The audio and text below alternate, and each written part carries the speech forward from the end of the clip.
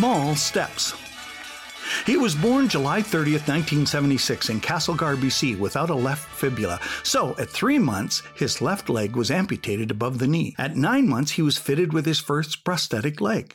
He grew up in rural Saskatchewan and played all the sports available, participating in and excelling in hockey, tennis, and baseball, and graduated from Ross Stern Junior College. He was so committed and performed at the highest levels that he was the first amputee ever drafted into the Canadian junior hockey system. He didn't sit around waiting for life to happen for him. Instead, he made life happen in him. And it was these small steps of action that led him to setting and holding several athletic world records. But it was the small steps made on his own that led to him being the best of the best of the best at the Paralympic Games. I'm Jungle Jim Hunter, and you're listening to 831 Living Your Best Life podcast, where we inspire participation, communicate precision, and empower performers to podium. And we hope you will tell your friends, relatives, and coworkers to go to their favorite podcast provider or junglejimhunter.com or YouTube and subscribe. Download, listen to the podcast, tell us if you like it, rate and review us, and become an 831er, someone who lives their best life because we inspired you to do so and you've helped someone else live their best life. Well, it's one day to the 16th Paralympic Games, and I hope you will watch and support these athletes as much as you did the Olympic athletes.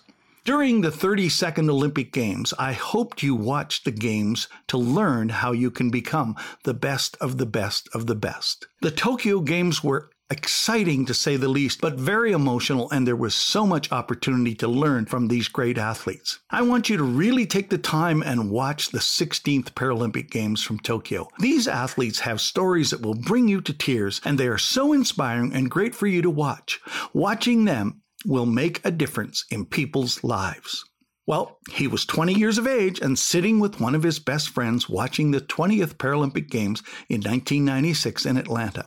They watched the heats of the 100-meter sprints in his category, T42, when the last man crossed the finish line and the times came up. His best friend jumped up and said, "I think you could run that fast."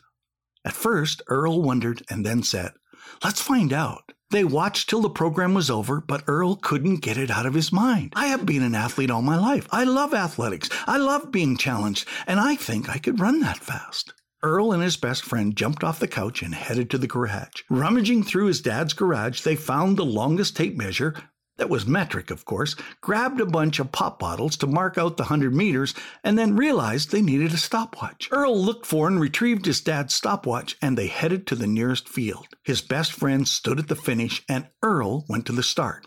As soon as he moved, the watch would start, and it would stop when he crossed the finish line. In his street clothes and running shoes, he was as fast as the guys that he had just watched on TV. 2 weeks later, he competed in his first event, a 60-meter race in Hamilton. He won the race, setting a world record. The goal became the 11th Paralympic Games in Sydney, Australia, 4 years away. Earl won gold in the 100-meter and silver in the 200-meter when he made a misstep on the corner, costing him those precious tenths of a second. What may have happened had the games not been televised?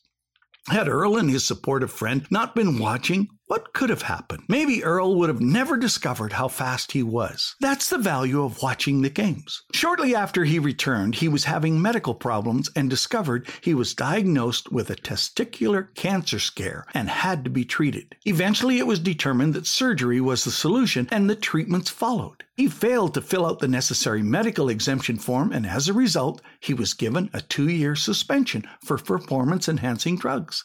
He missed the opportunity to go to the 12th Paralympic Games in Athens, and once cleared, set his sights on the 13th Paralympic Games in Beijing. His parents had been his influencers, and they supported and prepared him for Beijing. Earl was cleared in drug testing and won gold in the 100 meters in Beijing with a time of 12.32 seconds. Earl Connor, 2-time Paralympic champion, 2-time world champion, record holder, all because he was watching that day. Earl is inspiring, to say the least. It's amazing how fast he can run and what he has accomplished. What could you do if you just started doing what you are inspired to do? It takes the average person 2,000 steps to walk a mile. It starts with one step followed by the next step. Then it's just taking each step one after another until you arrive at your destination 5,280 feet away. Where is your dream? It's right in your imagination. It's just one step you can take today and start moving toward it, and soon you will find you arrive at your destination. Becoming the best of the best of the best is just making one step after the other until you arrive. What will you be inspired to do watching the Paralympic Games? I don't know, but I hope you will watch and be inspired to get involved in helping sport or coaching or supporting sport or helping our present-day athletes get ready to represent us at the Paralympic Games. Thank you for listening. I hope you will have grown and will be living your best life the next time we meet. My quote for the day: the secret to success is not hidden, but revealed by small steps taken today.